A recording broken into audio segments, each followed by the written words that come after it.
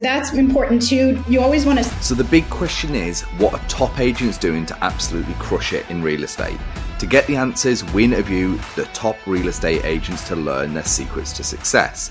If you would like one-on-one access to over 26 of the top agents in the country to help you scale your business, then head over to eliteagentsecrets.com/partner, or you can just click the link in the description below. My name is Andrew Dunn. And my name is Peter Michael. Welcome to Elite Agent Secrets, which brings us really nicely into topic number 3, because we're talking about nurturing past clients. If that's what the experience is on the front end, what does the experience look like on the back end after they do become clients? So let's dive in. So really, the immediate thing I do after a closing is ask for a review. I do want to know what they felt their experience was like. I encourage them to put that online. If they want to just tell me privately, that's fine too.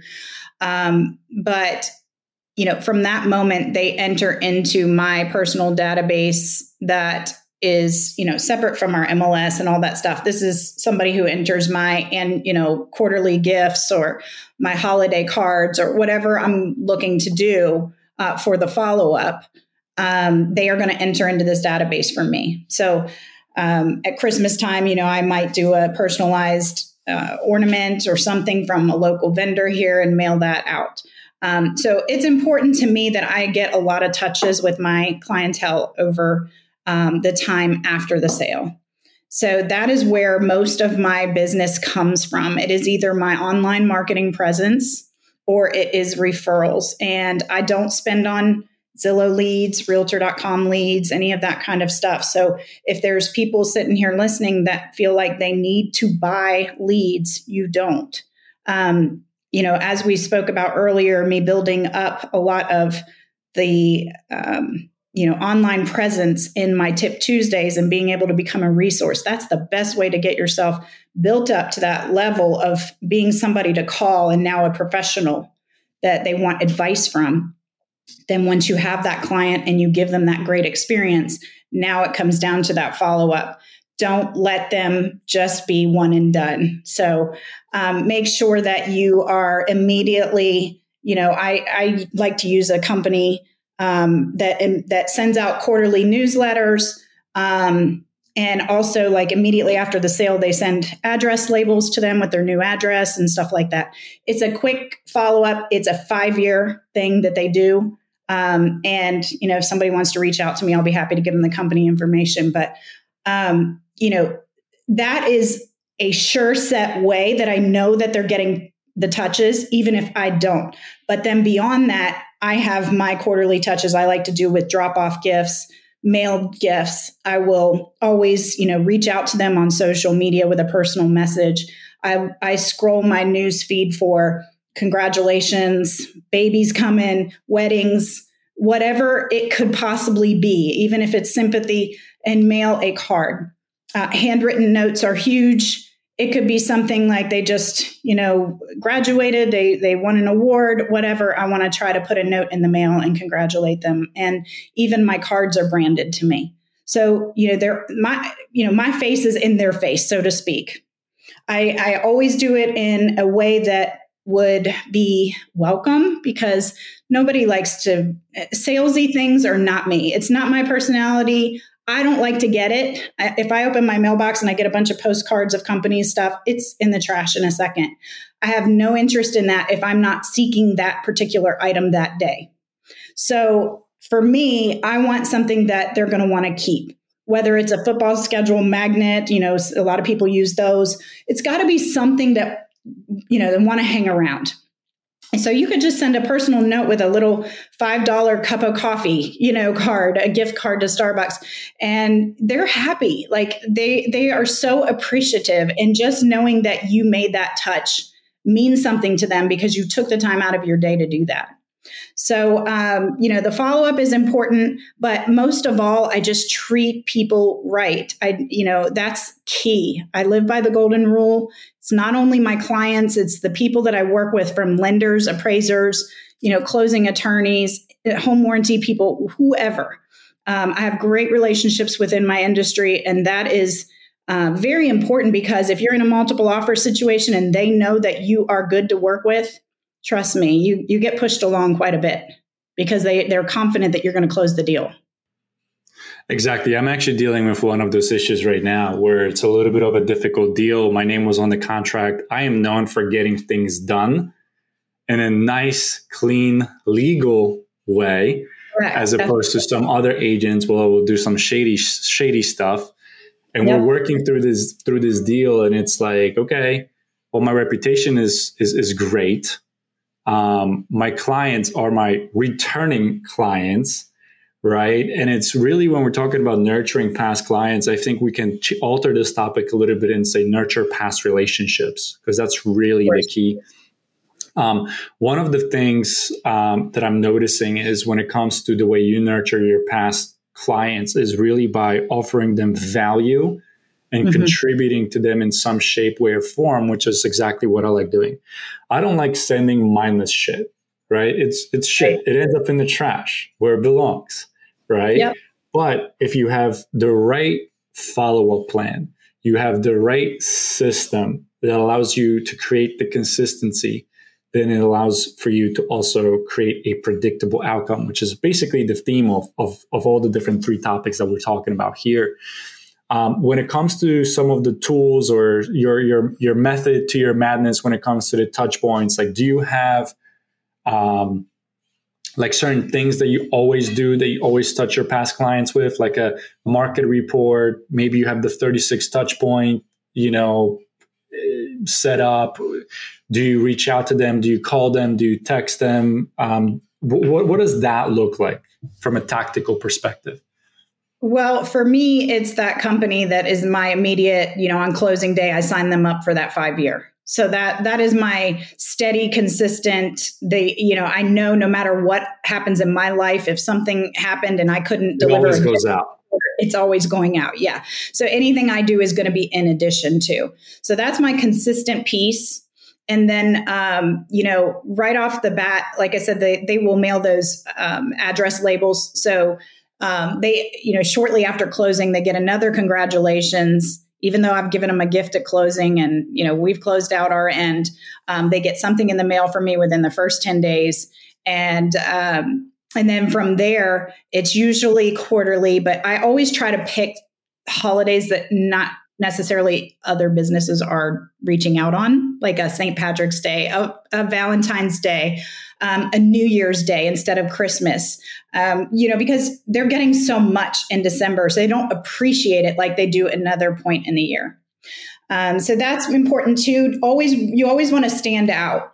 And, like I said, I try to use local businesses, and I always take whatever gifts I'm going to put out. I also put them on my social media. So, doing drop-offs today, or I'm passing out Kim Jarrouj shirts today, whatever it's going to be. And then, like, when I pass these out, for example, for people having babies, these end up on social media and pictures and videos of their kids. And so, any of that kind of stuff is important, because they're going to take whatever you've given them and share it. So at Christmas, when I found a company, they use reclaimed wood and they make ornaments here in West Virginia. So it's local wood too that is used. And, all of those ornaments that went out, I saw them back either in a text message to me, showing it to me on their tree, or it was on social media saying, look at what my realtor sent me today. Isn't this adorable? So, you don't have to be salesy. And I will never be that way, because that's not my mentality. I don't feel comfortable with it. I don't like to be marketed that way. So I will always just kind of make my presence known. And usually that so far has been very good to me. I have a high referral amount in clientele. And that's, where I get most of my listings now is referrals. So they're seeing how fast I'm selling properties. They visit my properties and they like what they've seen in the house. They say, wow, your listing looked very different than others that I went to, and loved what you do. Will you list my home? So usually whatever I'm doing I don't have to reach out and say, hey, will you list, can I list your house? They're saying, hey, will you list my house? They're coming to me. Exactly. And that gives you more leverage, right? Because when you're walking into that listing appointment, you're not like, in a way, have to convince them because Right. they already made their decision because they reached out. Now they just need a little bit of assurance, maybe a little bit of a push, sign the paperwork and go. Well, once they invite me in, then I deliver with the statistics and the actual data that supports that I sell these homes very quickly. Especially in the last few years, of course, it's been easier, so to speak, for realtors to sell properties because the supply has been low. But as soon as homes started to sit already in the last few months here, where it was 30 days, 60 days, and we're seeing a little bit longer days on market, mine are still selling typically within the first week. I put on a home yesterday. It has an offer today. I mean, this is how fast things are going. And part of it is I help prepare them for the listing. So it's really about getting that house in the right shape. So as long as the seller is willing, or it's in my financial capability to help them, if they're not willing, the house will be ready. And if it's not, then those are the ones you're going to see sitting, even if it's my name on it, because they're not willing to take the advice and listen and get it ready. Hey, I just wanted to jump in here and let you know, if you would like access to over 26 of the top agents in the country to help you scale your business, then head over to eliteagentsecrets.com/partner, or you can just click the link in the description below. Now back to the show. I mean, I'm going through this right now where it's like, I got a condo that's way, way high. I know it's high. I mean, we're talking about like it was a 420. I got it down to 410, but its market value is probably between 360, 380. I did a seller job to negotiate an offer from 330, or at least I thought I did, from 330 all the way to 395. Mm-hmm. And then the buyer ended up walking. They just weren't willing to come up another 5 to get the deal done. Wow. And I got a call from my seller saying they're frustrated about selling the place. It's not moving. And I'm like, well, what do you want me to do about it? I just negotiated a $65K and you weren't willing to give them 5. You weren't willing to give them really anything. I contributed half of my commission to make sure that you met your net number, and you still weren't willing to budge. Yeah. And sometimes you have to walk away, Peter. I mean, it's just, this is the point where, yeah. And it's like at some point, like, listen, we're running a business. And I told them, I'm like, I'm not in the business of listing properties because I'm going to put money behind it. I'm going to market it. I need you to know that you're on board. Like that stuff that you're talking about when we're talking about nurturing clients, past clients and relationships, like that is not cheap. Nope. And that's the thing. Like it is something that compounds over time. So if you market 6 properties and 6 of them don't sell, how the heck are you going to have money to market the 7th? Yeah. Right? And it's real important to let your sellers give that range, give that range up front and tell them, hey, if you see offers between, 360 and 395, you need to take these seriously. This is within the market, standard right now. So this is what, So if you see anything in that range, you've got to take it seriously. And if they're not taking offers in that range, I'm walking. I mean, it's just me, because I'm going to keep spending money and throwing money at it, and it's not going to convert for me. Yeah. And you know what? That's definitely one of the conversations that I've had. And I've actually, crazy part is I went back because I was talking to somebody at my office about like what they would do. And they're like, well, didn't you write this in the listing agreement that you'll do a price reduction? I'm like, you know what? As a matter of fact, shit, I did. Yeah. And I went back and I'm like, guys, I told you we should be listing between 360, 380. We went back and forth. We agreed to list at 395. Then you called me later that night at 420. I said, I'll do it. But this listing agreement needs to have a 20K price cut within the first 4 weeks max if we don't have the activity, AKA 3 to 5 showings a week. And guess what? I mean, can I drop it? In theory, I can. But it's going to be, this property's now been on the market for 3.5 months. And some people are going to be like, oh my God, that's so long. I'm like, condos in this neighborhood sell within 67 days. So it's not that it's long. We're just a little bit higher than what the average days of market for this neighborhood is, which is fine. But now I'm getting to this point where it's like, okay, we need to go find another property. Nobody wants to actually even consider taking our property or taking our offer because our property is not under contract. So when we're talking about nurturing past clients and past relationships, we got to also talk about nurturing the current clients and setting the right expectations, because Yep. When you set your expectations with, the marketing that we talked about in topic 1 and the experience in topic 2, it also carries over into topic 3, which is what happens after the sale or what happens during the sale, right? Because if you take care of them on the buy side, they're going to eventually come and sell. They're going to expect if you stayed in touch. Yeah, that's if you stay in touch. That's right. Which is why nurturing past clients really means a whole lot more. And what I love what you're talking about here is you have a system, you have a tool that you utilize. What is the tool? Is it like readily available, or is it brokerage specific? Yeah, no, just readily available for anybody. Yeah, and I'm sure you can just go on Google and type in, I don't know, I know like Mailbox Power is one of them. They should sponsor the episode, right? It's like a really good tool that I know people have used before. What's another one? Like send out cards, I think. They have some tools and gifts. So there's the two, whether you use them or not, there's some are better, some are worse. You have to modify them.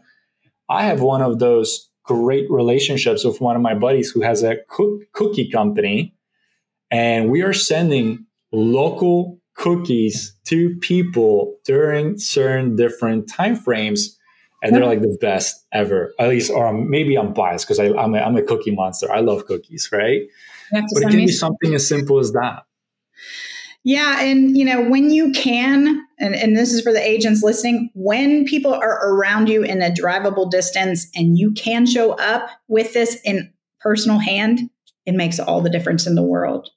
So, the areas that you want to do the most business into, try to focus on showing up at their door rather than just sending it in the mail. If it's convenient enough to do it in your travels, a lot of times I just keep gifts in my car. And when I'm driving around to showings, if I'm passing past clients or something, I just, stop by or drop something by their doorstep and then text them and let them know it's there if they're not home. Exactly. It's that personal touch, that extra mile that really goes and gets recognized. So, Kim, as we wrap up today's episode, I want to give you the floor. How can people get in touch if they want to buy in Virginia? How can they reach you? West Virginia. How can they reach you? Phone, email, whatever you feel comfortable with. So my website is kimjarrouj.com, KIMJARROUJ.com. And all of my information is there, but it's 304-415-7111 or my email, kimjarrouj@gmail.com. And I'm on pretty much every social media platform. It's very important across market. So that's another thing. I'm on pretty much everything: LinkedIn, Snap, Facebook, Pinterest, all of it. Facebook is where I built my bread and butter, but I would have to shoot you a follow. And for everybody listening, highly recommend it. Kim's got a ton of value that she spits and shares over there. And then for our surprise segment, as we wrap up today's podcast here, I have 3 rapid fire questions, whatever comes to your mind. There's no right or wrong answers.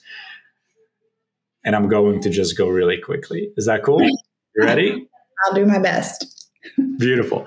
Either a person, podcast, book, audiobook, whatever you're doing or listening to grow your business. To grow my business, my favorite is Ninja Selling. Beautiful. That's actually a book that I picked up fairly recently. I have yet to open it up, so I may have to prioritize it. From a life perspective, A Purpose-Driven Life right now by Rick Warren is what I'm currently in and absolutely love it. So if anybody is kind of looking for that type of book, it'll really help you with your purpose of why we're actually here. Beautiful. Now, for our second question is, what's your goal for the next 12 months? So with EXP, I aim for Icon every year. That is definitely a goal for me. I'm not a huge recruiter. I know that, a lot of people say EXP are the recruiting agents, blah, blah, blah. I'm not much of a recruiter, but I do attract. So I would like to attract some more agents as I am, in this business. A lot of people see my successes and then they want to reach out and see how they can, get there. And so I've been enjoying mentoring agents and helping them get to this point, especially where I didn't have that guidance coming up. I know how important it is. There you go. I love it. And what do you think is going to be stopping you from accomplishing that? Time is the hardest part. I have 4 children, a husband of 20 years, and, I'm active in my church and all of that. So, trying to manage everything with their sports and things going on, and then trying to manage business. And I'm one person, I have no assistants. I don't have a team. It's just me. So I would say time would be the hardest thing for me to, overcome each day to reach my goals. That's fair. I love it. So there you go. There you have it, ladies and gentlemen. Kim, thank you so much for coming on the show. And for everybody else, we'll see you in the next one. Thanks for listening to this episode. If you would like one-on-one access to over 26 of the top agents in the country to help you scale your business, then head over to eliteagentsecrets.com/partner, or you can just click the link in the description below.